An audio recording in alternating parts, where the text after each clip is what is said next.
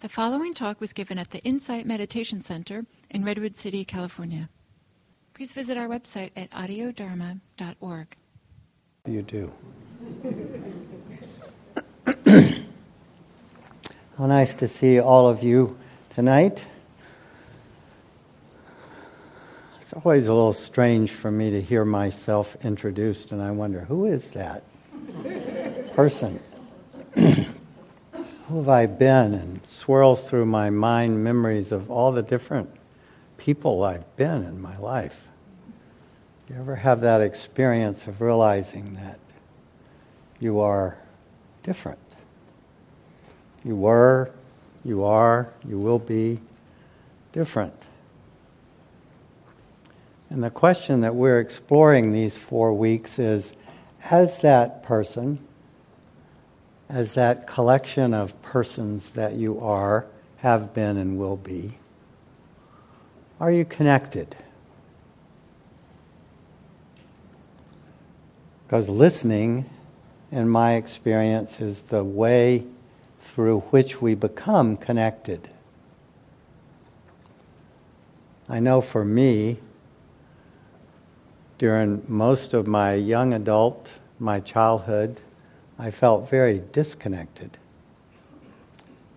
And the first part of my life, my path was really, how do I become connected?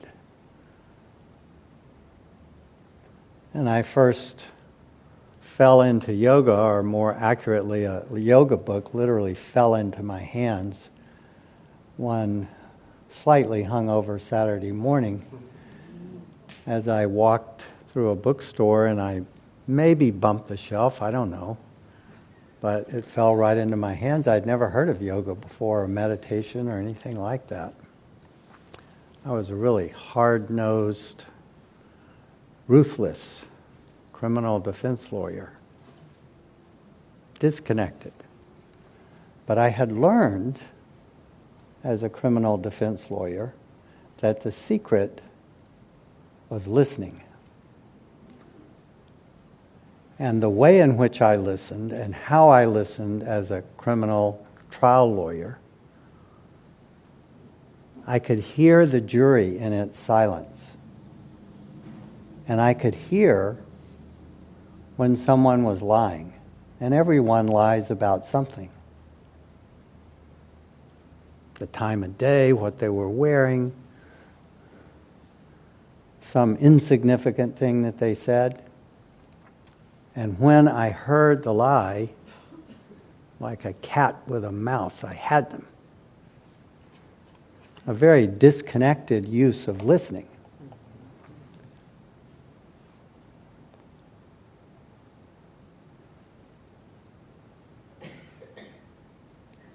If you were here back in December when I sort of inadvertently started this series of talks, I talked about 4 steps or practices to listening as a spiritual practice.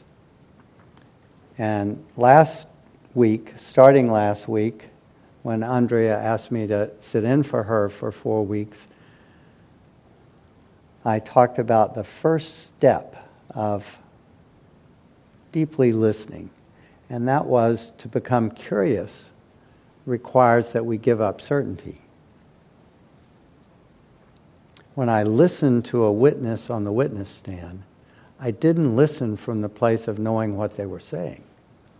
I listened with curiosity for when they would lie. Certain that they would, but not certain about which they would lie. So I had to be deeply curious.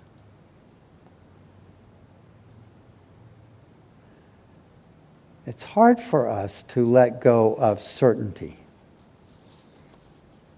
For most of us, and certainly a long time in my life, knowing was how I identified myself.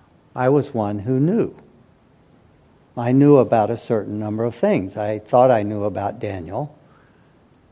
And I definitely thought I knew about being a good trial lawyer.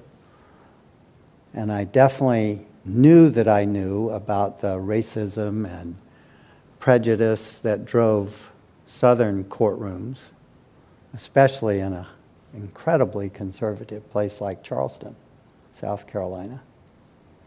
Its beauty is only matched by its conservatism. But I really thought I knew. I listened from that certainty of knowing.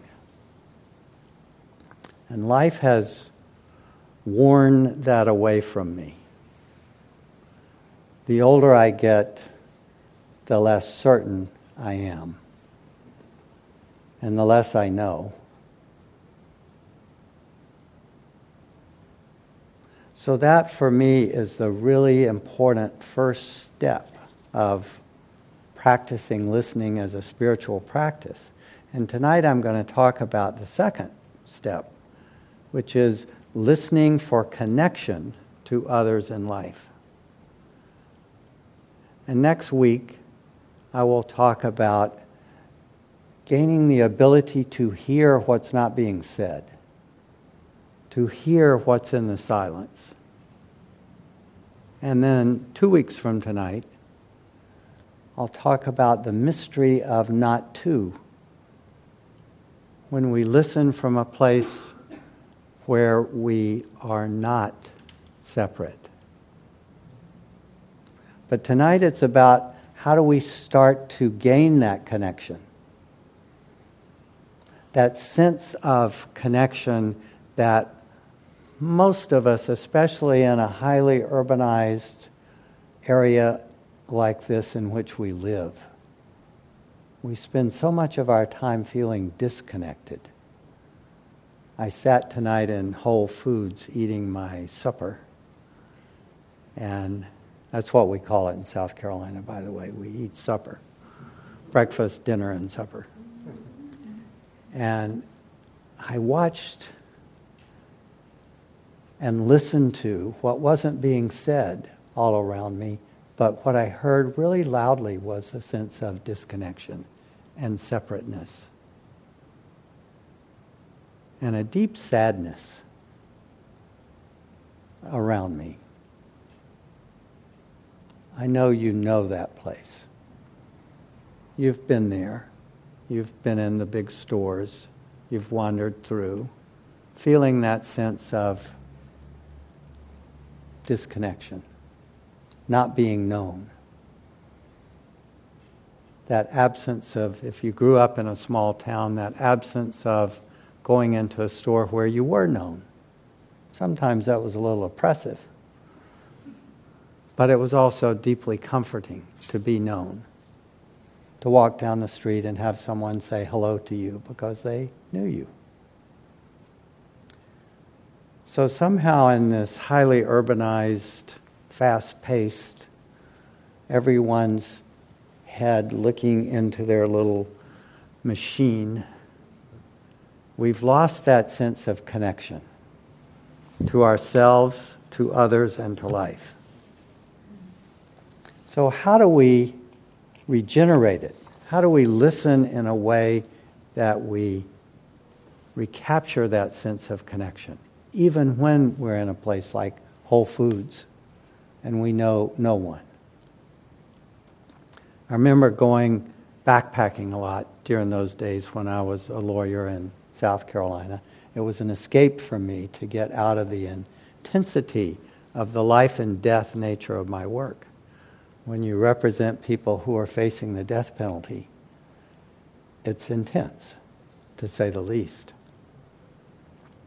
And I would often go alone because I was starting, this was after that book fell off the shelf into my hands, and I would go off and do yoga and what I thought was meditate, doing my best.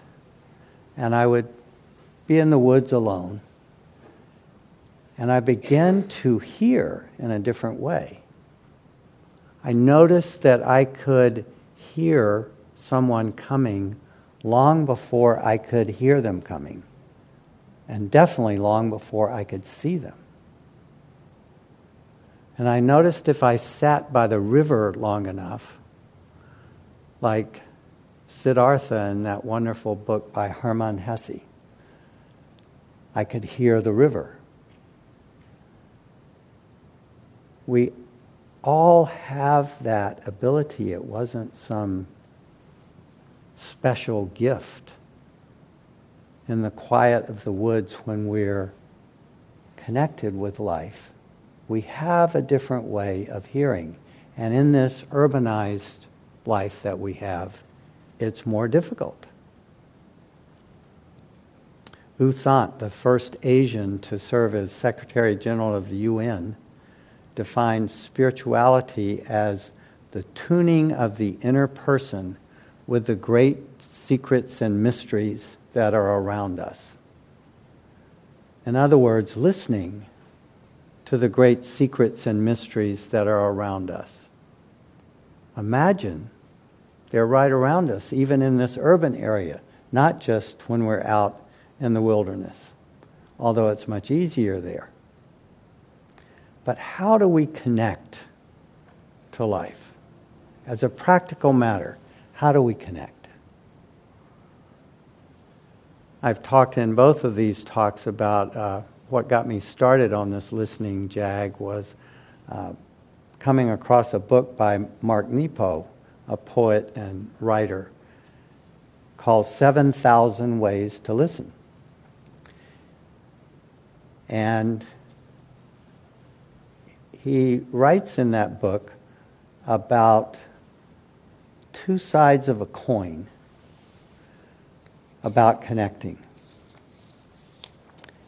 And one side of that coin is the mystery of revelation, the mystery of awakening, the mystery of wonder and awe and beauty and love. And all of us have felt that at times in our lives, especially when we've connected deeply with another human being. That sense of love and connection that arises is awesome. It's wonderful. It's profound. And so many of us have felt that and then been hurt by the disconnection, or been hurt by our inability to stay connected with that person, or been hurt by our lack of skill at relationship, or their lack of skill at relationship. And most of that lack of skill comes from the first step. We're certain. We know the way we like it. We know the way it should be. We know the way they should be. We know the way they were when we had that wonderful moment of awe and connection. And so we hold on with certainty. And that certainty is the death of connection. So we've had that sense of revelation at various times of our lives, and we've felt connection. And then somehow something arises and it goes away. And we're hurt by it, or we're angered by it, or we feel deeply disturbed. What did I do wrong? How can I learn to do this better? Or what's wrong with them? Don't they see how wonderful I am? All the thoughts that we have that arise. And we think that we're thinking those thoughts. But those thoughts are arising in the space of the loss of that wonder and awe from the connection. Life is fundamentally a deep paradox. Everything that we can possibly know has an opposite. We're here, but there's also a there. And if there weren't a there, we would be forever here.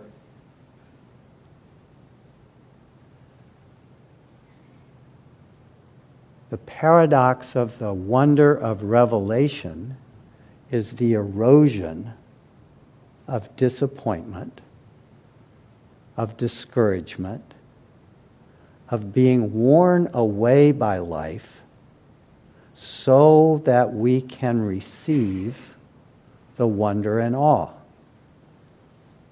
We sort of stumble into it as a child. I imagine, like me, there are times that you remember your childhood, times of play, times of love and excitement and connection, when wonder and awe was just a normal, everyday part of life, because everything was wonderful and awesome. And then there was that teenage awakening and young adulthood, and here we all are, struggling with the loss of that wonder and awe, having been eroded by life. But it's so hard to accept the erosion because it should always be wonderful and awesome. But without the erosion, we would never know the wonder and awesome. And without the wonder and awesomeness, we would not know the erosion. There is a fundamental paradox to all of life.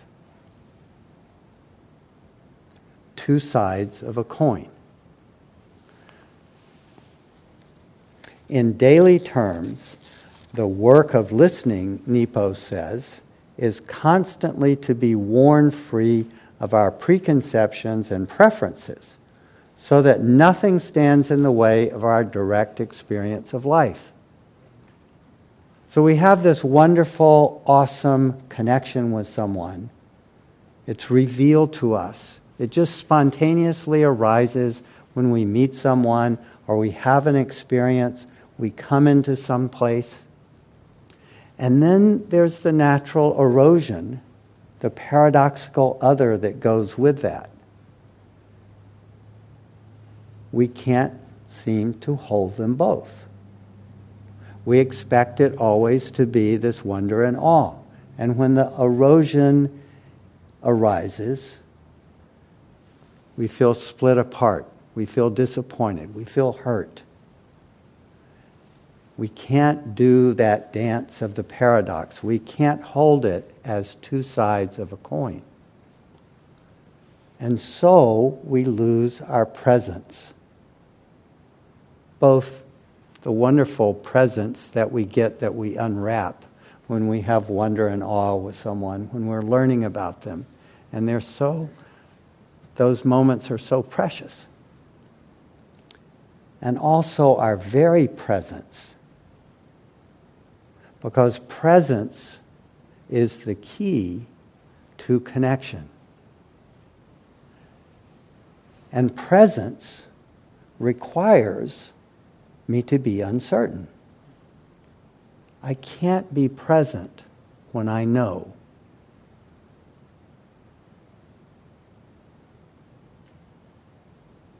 I can't be present with you when I know.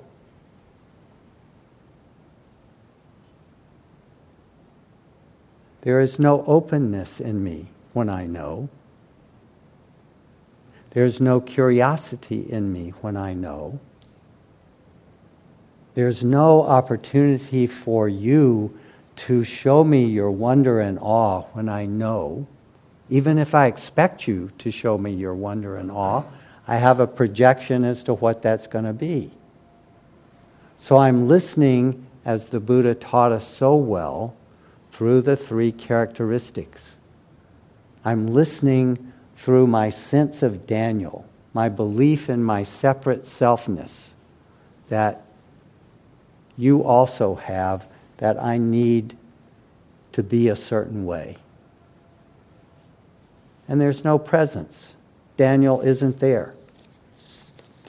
He can't be there. There's a wonderful Rumi story that goes like this. A certain person came to the friend's door and knocked. Who's there? It's me. Go away.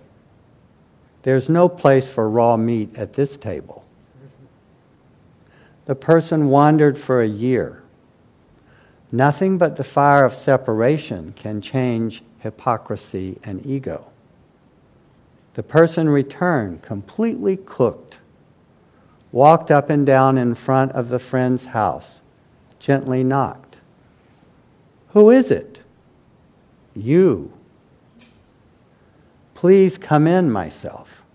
There's no place in this house for two.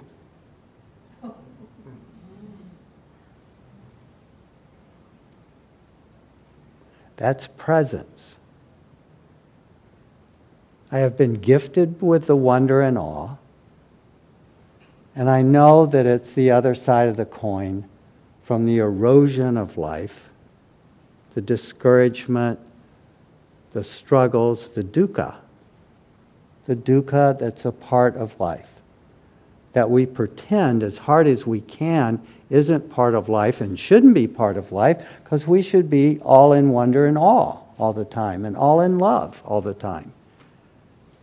And so when the dukkha arises, we resist it, we try to fix it, we try to pretend it's not there, we try to make it not so, and we struggle with it. And in that struggle, in that resistance to the dukkha, in that resistance to the loss of the wonder and awe, I create a self called Daniel. And that self is the one that's outside being separate from you. Lost in my separateness. Now I'm still being eroded away, because that's the natural paradox of life. There's no way to escape that. But in that erosion, I have the opportunity to let go and connect. But what gives me the fire to do that? So long as I'm caught in the dukkha, the suffering of the disconnection, and I resist it and I struggle with it, I will just feel defeated by life and discouraged. And in that place, I search for things that will be pleasant, that will make me feel better. And I hope that those things will stay in my life, because they do make me feel better when they're in my life, whatever they are, whatever the things that you search for, that I've searched for, success or financial gain or lots of friends or a nice beautiful home and security, job, etc. And I discovered that those things, even when I have them, aren't permanent. They don't last. They, like everything else in life, are subject to the paradox of coming and going, of wonder and awe and erosion. But I keep grasping to hold on to them and to try to make them permanent. And the suffering arises, and the discouragement, and I'm disconnected. I wander in that disconnection. What is the way through? Our practice, for certain. And our practice hones the power of our intention. Our intention to connect. To connect when there's wonder and awe, and to connect when there's the erosion, the paradoxical opposite, the erosion of suffering. To connect to both.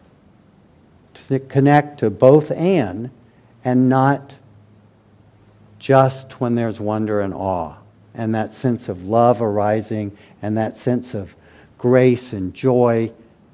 It's an easy place for us to connect. Holding both is where we learn to sustain the connection over time and deeply connect. Listening is the key to doing that.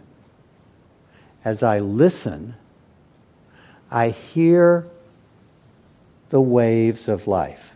I hear the wonder and awe and the erosion as two parts of one wave. And I live in that movement of life, that flow of life, that sense of wonder and awe and connection, and that sense of disconnection and separation and erosion, knowing that with the paradox, that's the flow of life. That's the way life is.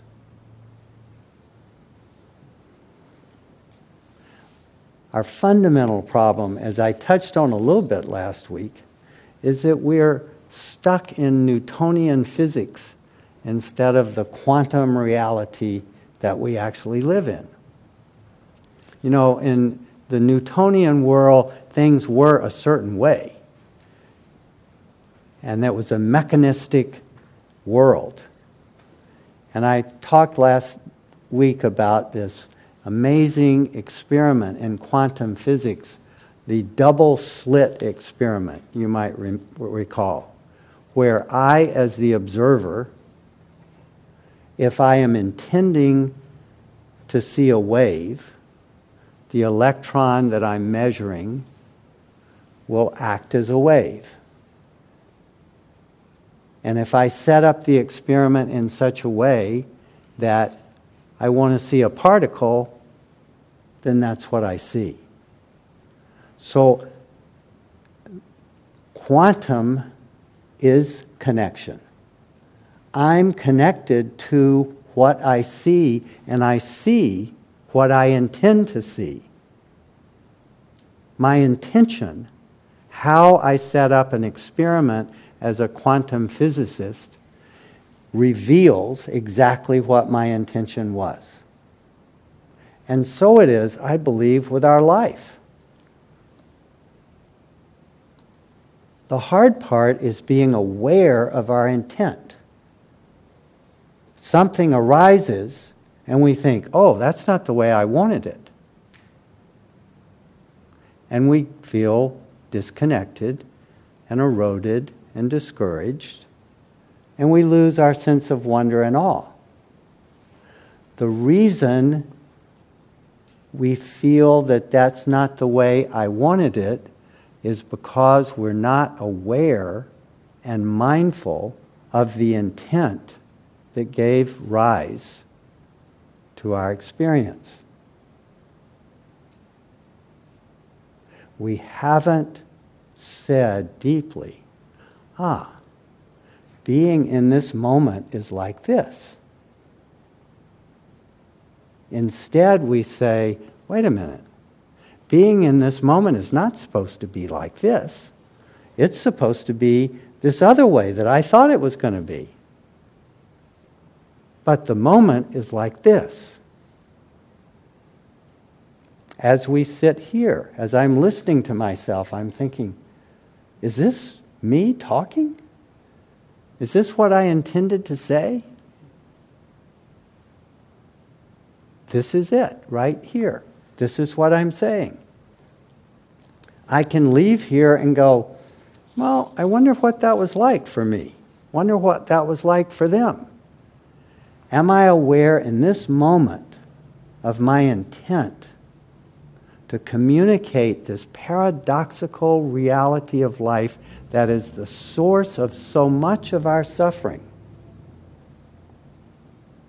That we can bring joy and a sense of connection into moments of love, wonder, and awe, and then lose it when the natural, paradoxical other side of life appears, where there's a struggle, you say things that I don't like, I get angry at you, your preferences are different than mine, and I'm struggling with whether to have my preferences or accept yours, and feel like if I accept yours all the time, I will lose myself.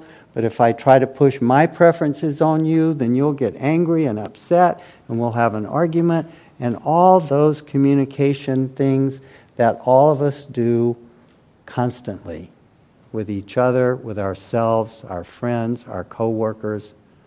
I know we do it constantly because I do it, and those are the people that come to my court having sued each other over doing that constantly. Instead, the pathway through is to recognize, without blaming ourselves, oh, my life is like this. My relationship with my friends, oh, it's like this. Exactly the way it is. Oh, I have an intent of which I'm not aware, because this is what I'm seeing. There's a quantum reality happening here, and the experiment is occurring the way I intended it, even though I'm not aware of my intent. My mindfulness is not at the level where I know my intent. But I can see what's arising, and I can go, so this is it. This is the way it is. This is my life now. This is the way it is. A place of deep acceptance. Knowing that it will change. Because a fundamental reality of life, as the Buddha taught us, is constant change. And really, how many of us don't know that? But still we grasp and try to hold on to things to prevent change from happening when it's the way we like it. But when it's the way we don't like it, we're very happy for the change to occur. We want it to change and be different.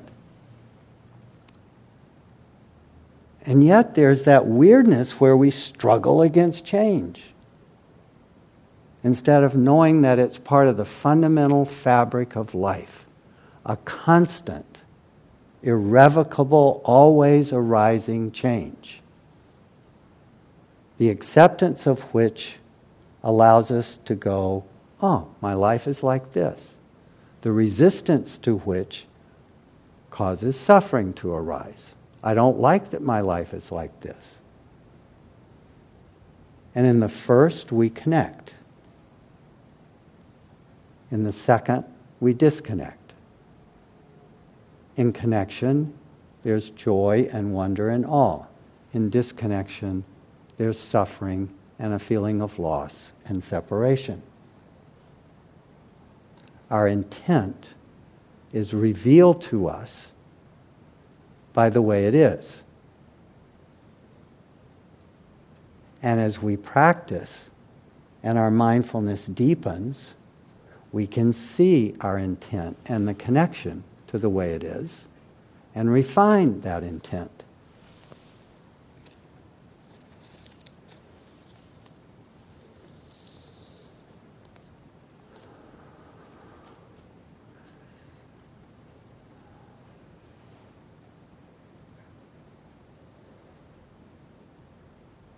The Buddha taught often about the entanglements of I'm right and you're wrong. He said that no matter how we reach a belief-based conclusion, it can only be either right or wrong. If our conclusion arises from what we believe, it can only be right or wrong. And so a wise person only says, my faith is thus, but I cannot come to a definite conclusion. Only this is true and everything else is wrong. That's a place of wisdom. If all the lawyers that I mediate cases with could get that, I would be out of work. It would be actually a pretty good thing. But I'd be out of work. I'm not worried about getting put out of work. I know that they will say, I'm right, and the other side's wrong. And not only are they wrong, they're really wrong. They're dead wrong, or they're mean wrong, or they're bad wrong, or all the projections that go with that. And our practice is to come directly into the face of reality, recognize the paradoxical nature of life, the constant change, such that we ride that wave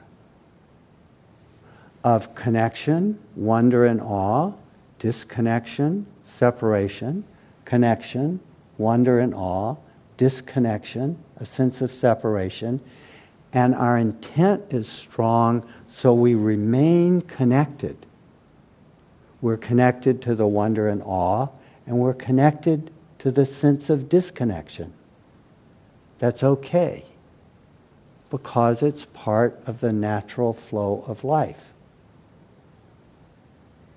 It's a place where when I sense that with my wife, whom I adore, I sense her disconnection from me, I can intend and strengthen my feeling of love directed towards her in that moment when I feel her disconnection, rather than reacting to it and pulling away, which is a normal human move in relationship.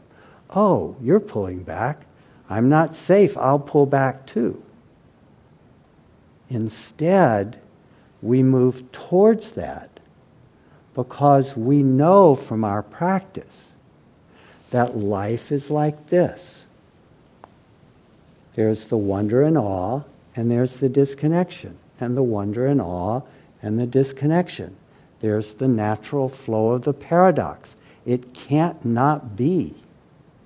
If life was only daylight, we would die.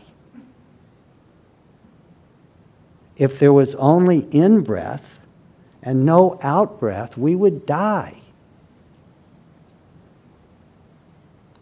There has to be the flow of opposites for life to exist. But we resist it so intensely, and as a result, we suffer. Listen to life. And when you listen to life, you see the flow of opposites. You hear the connection and disconnection. You hear it in all the people around you who will talk about, oh, I had this great time. Or, oh, I'm feeling so terrible. Life just sucks. It's really awful. It's constantly one or the other, like that. But there's not an acceptance of that one or the other like that. There's such a powerful desire for it to be the way we want it to be that we're not aware that that desire to have it be the way we want it to be actually drives us into more and more of not the way we want it to be.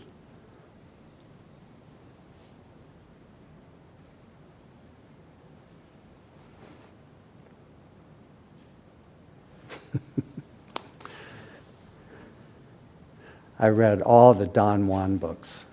Some of you are old enough to know those books. They were great. They were wonderful back in the 60s and 70s.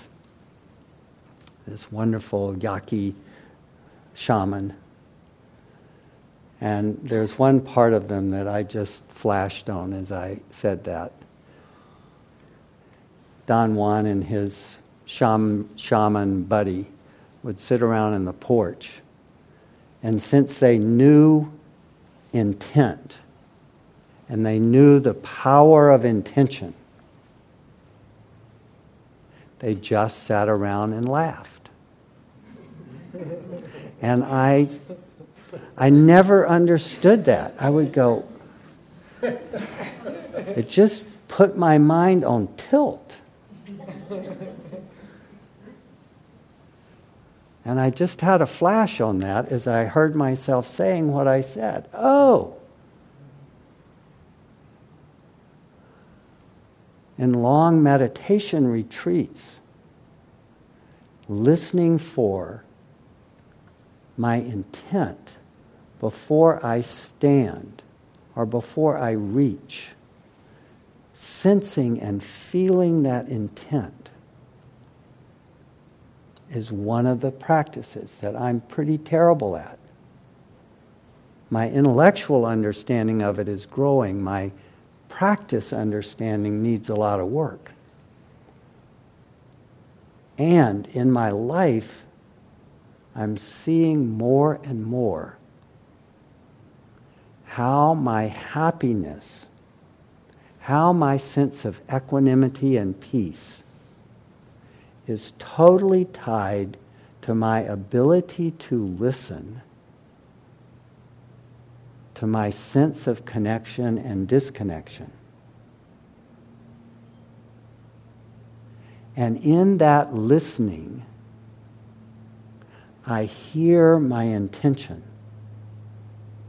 Instead of projecting it out on you, whoever the you is in my life at that moment, that it's about how they're not being the way they should be to make me happy. Because after all, that's their job, right? To make us happy. But none of us really sees it that way about anybody else except the people outside of us.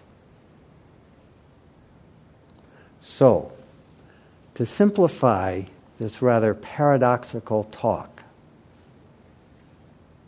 listening to life is a key to the arising of a deep satisfaction with the way it is.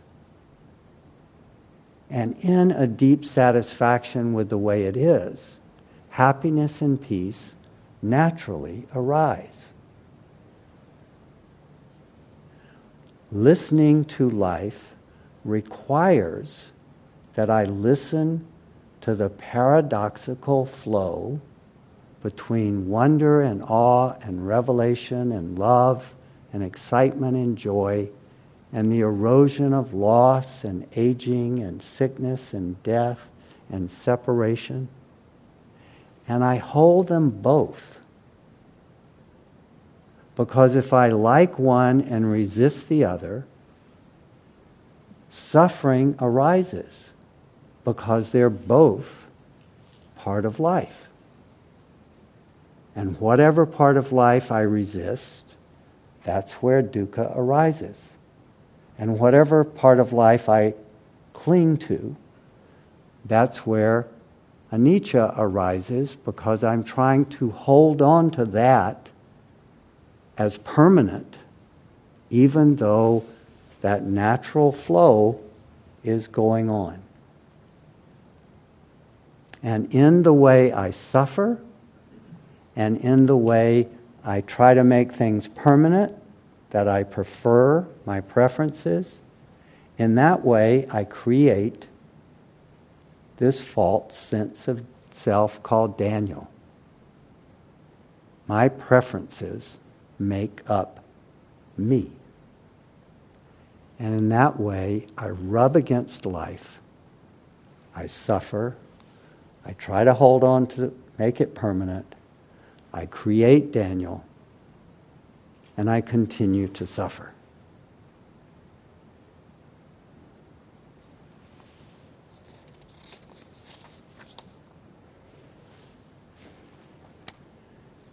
Aimless Love by Billy Collins, one of my favorite poets. This morning, as I walked along the lakeshore, I fell in love with a wren, and later in the day with a mouse the cat had dropped under the dining room table. In the shadows of an autumn evening, I fell for a seamstress, still at her table in the tailor's window, and later for a bowl of broth, steam rising like smoke from a naval battle.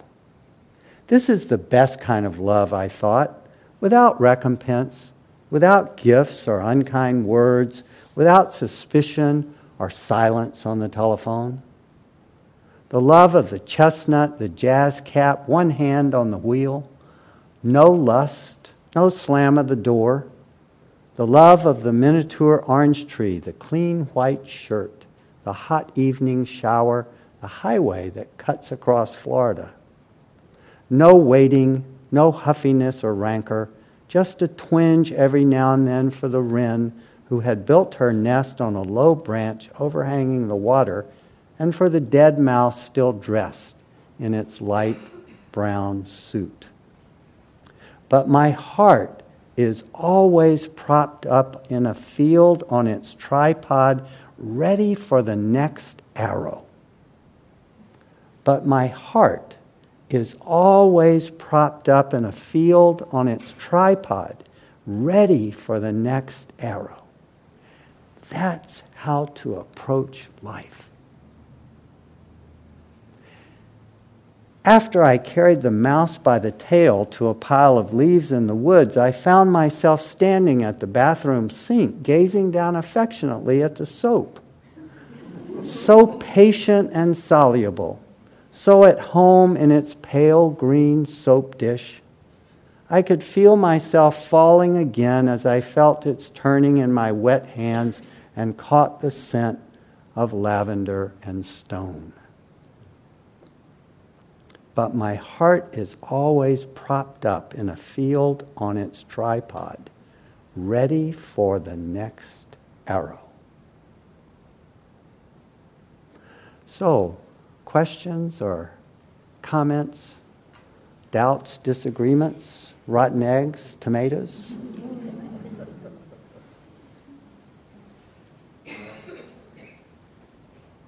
Over here? Well, you'll have a little time while the microphone gets to you. So my question is around the paradox of setting intention and listening to life. Your example of this double split experiment suggests that with our intentions we can create a reality. So how is that different from just listening to life?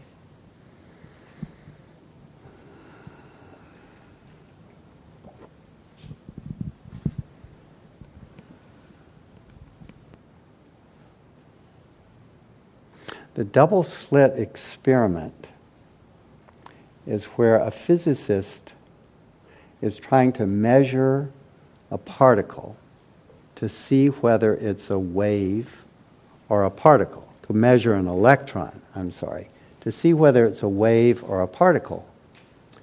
And at the last minute, if she opens one slit,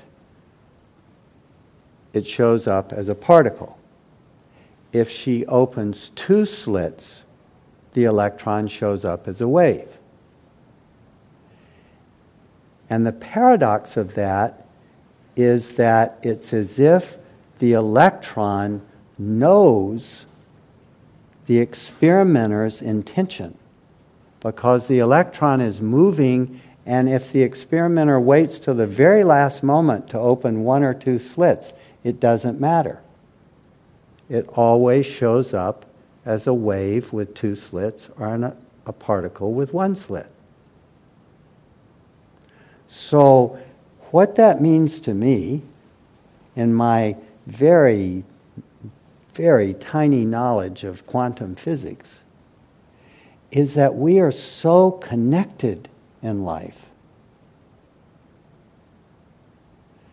that I don't even, at least at my state of mindfulness, I often don't know my intent until after life has shown it to me. Now, there may be a time when my practice deepens, when I intend with more clarity, with more foreknowledge. I certainly can see it sometimes. I intend to eat a certain meal, or I intend to give a talk, and tonight this talk didn't come out at all like I thought it would. So I recognize that there's some connection between the purity of my intent and the intent of all who came tonight. And that mystery is really beyond me. And I trust that it will always be beyond me. And it's one of the great wonders and awe of life. To just accept that mystery and say, oh, tonight was like this. That must have been what I intended. Instead of, oh, I did a really bad job, or what a bad audience, or those people were strange, or I was strange. You know, the judgments we have, the after criticisms that we have. And I've learned that when I have that, it erodes my presence. Because then I'm more tentative. I'm more fearful. I'm not really willing to just be all out there. I'm careful. I'm guarded. So there's this paradoxical interaction where intent is both revealed to me and created by me. In some mysterious way, it interacts with the intent of all those with whom I'm connected. So how could it be fully me? That's when I become psychotic or an egomaniac. And I might be powerful enough to force my intent on people. And so we have that representation in history. We have the Hitlers and the dictators and the really powerful people who force their intent on millions of people around them. And then there's the humbleness of other great leaders like the Buddha, who certainly had enormous power, but used it to reveal and to connect and to open and to share.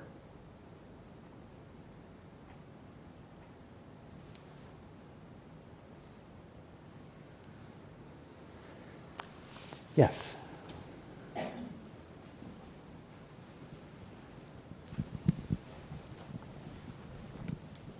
Can you describe the significance, or what did it mean when Carlos Castaneda and Don Juan were sitting there and laughing and laughing and laughing? Well, no. But I can tell you where I've come to in the mystery of reading that and wondering about it and thinking I knew and thinking I knew, and this is where I am now with it. I'm happy to share that with you.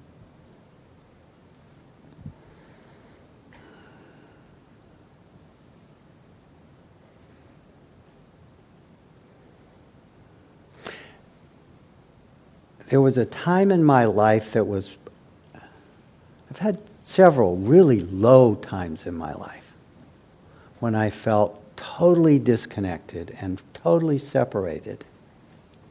But this one particular time, I think it's fair to say, was the real nadir of my life.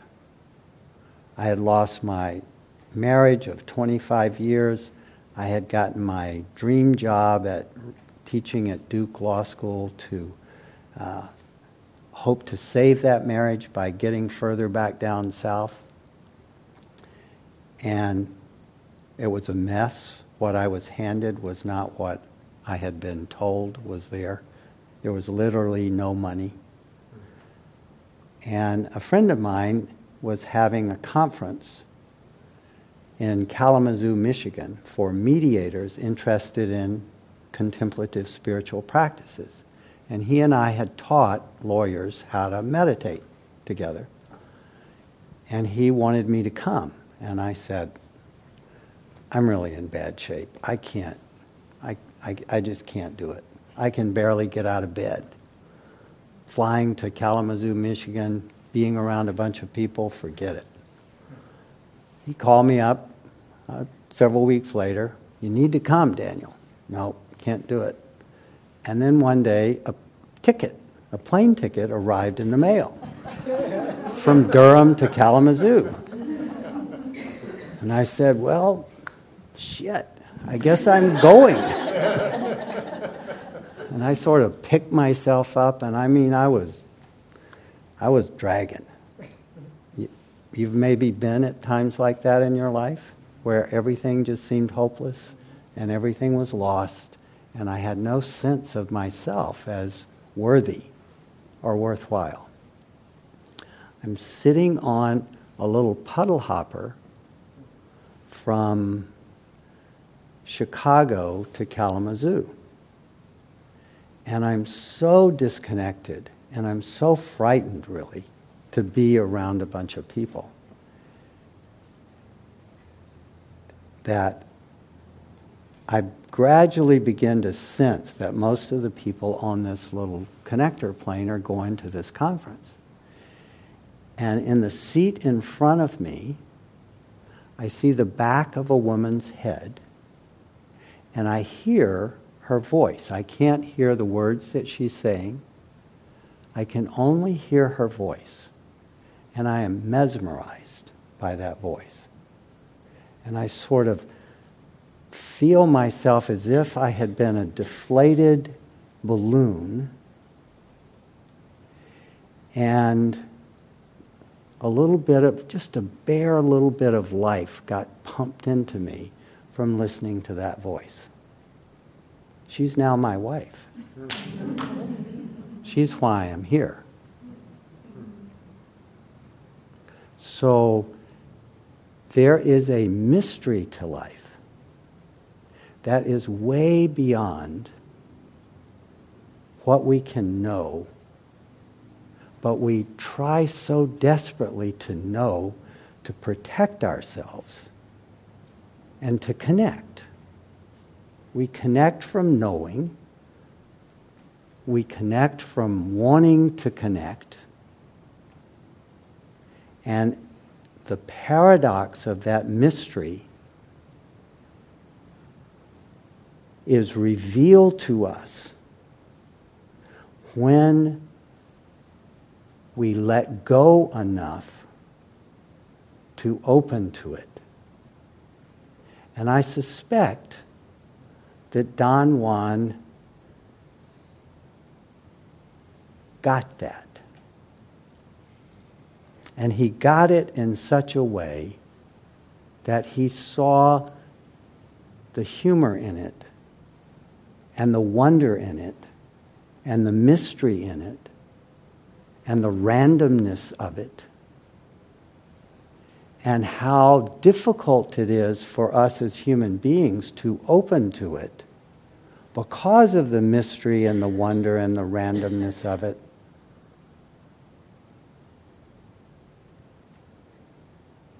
But when we have an experience like that I had, because there's a whole story there that was the pinnacle of which was when I finally got up the courage to reach out to her about 1.5 years later, and I sent her an email, and I said, I'm coming to California to visit my daughter, and I find myself thinking of you as more than just a friend. Could we go out to dinner? And I sent it on a Thursday. Nothing. I check my email roughly once every 5 minutes. Give or take a few. Friday, nothing. Saturday, nothing. So I was way back in the 7th grade, because we had talked professionally. We had done a workshop together at a conference in San Antonio and had breakfast together. And we had talked on the phone, very friendly and professional, and a little personal, but not too much. And I was struggling with what to do, and I meditated the Sunday morning after sending that email, and I got really clear. I do not know. I do not know what's next in my life. It has been a disaster for the last few years, and I don't know what's next, but I do know I have to leave this place. I was living in my former neighbor's basement with mold. And I stood up from my meditation cushion and the phone rang. And it was Dana. And I took a deep breath right in the 7th grade, just waiting to be rejected for going to the dance. And she said, word for word, what was in my email, because we compared it later. And I lost it. And I couldn't speak. I started crying. And so she went back to the 7th grade because there was a preternatural pause between her reaching out and saying this and my just, So she said, well, if you don't feel that way, it's okay. We could still be friends. And I finally got my voice and I said, so you didn't get my email? And she said, what email? And I described it. Turned out she had been in a workshop all weekend with Angeles Arian, the teacher up in Marin who was a cultural anthropologist, about manifesting her dreams. And she had talked about me with Angeles, and Angeles has said, he's at your gate. You have to invite him in. So she had gone home and written this all out on a piece of paper. Now that is really the wonder and mystery of life. And here I am. And here you are. And but for that, we wouldn't be.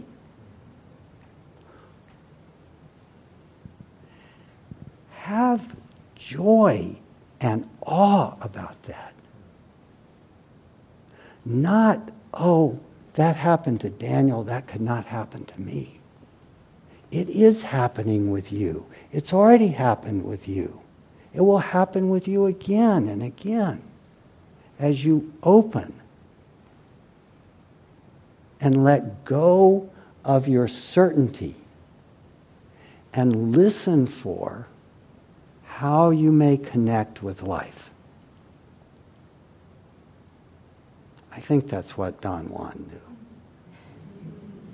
Let's sit for just a moment.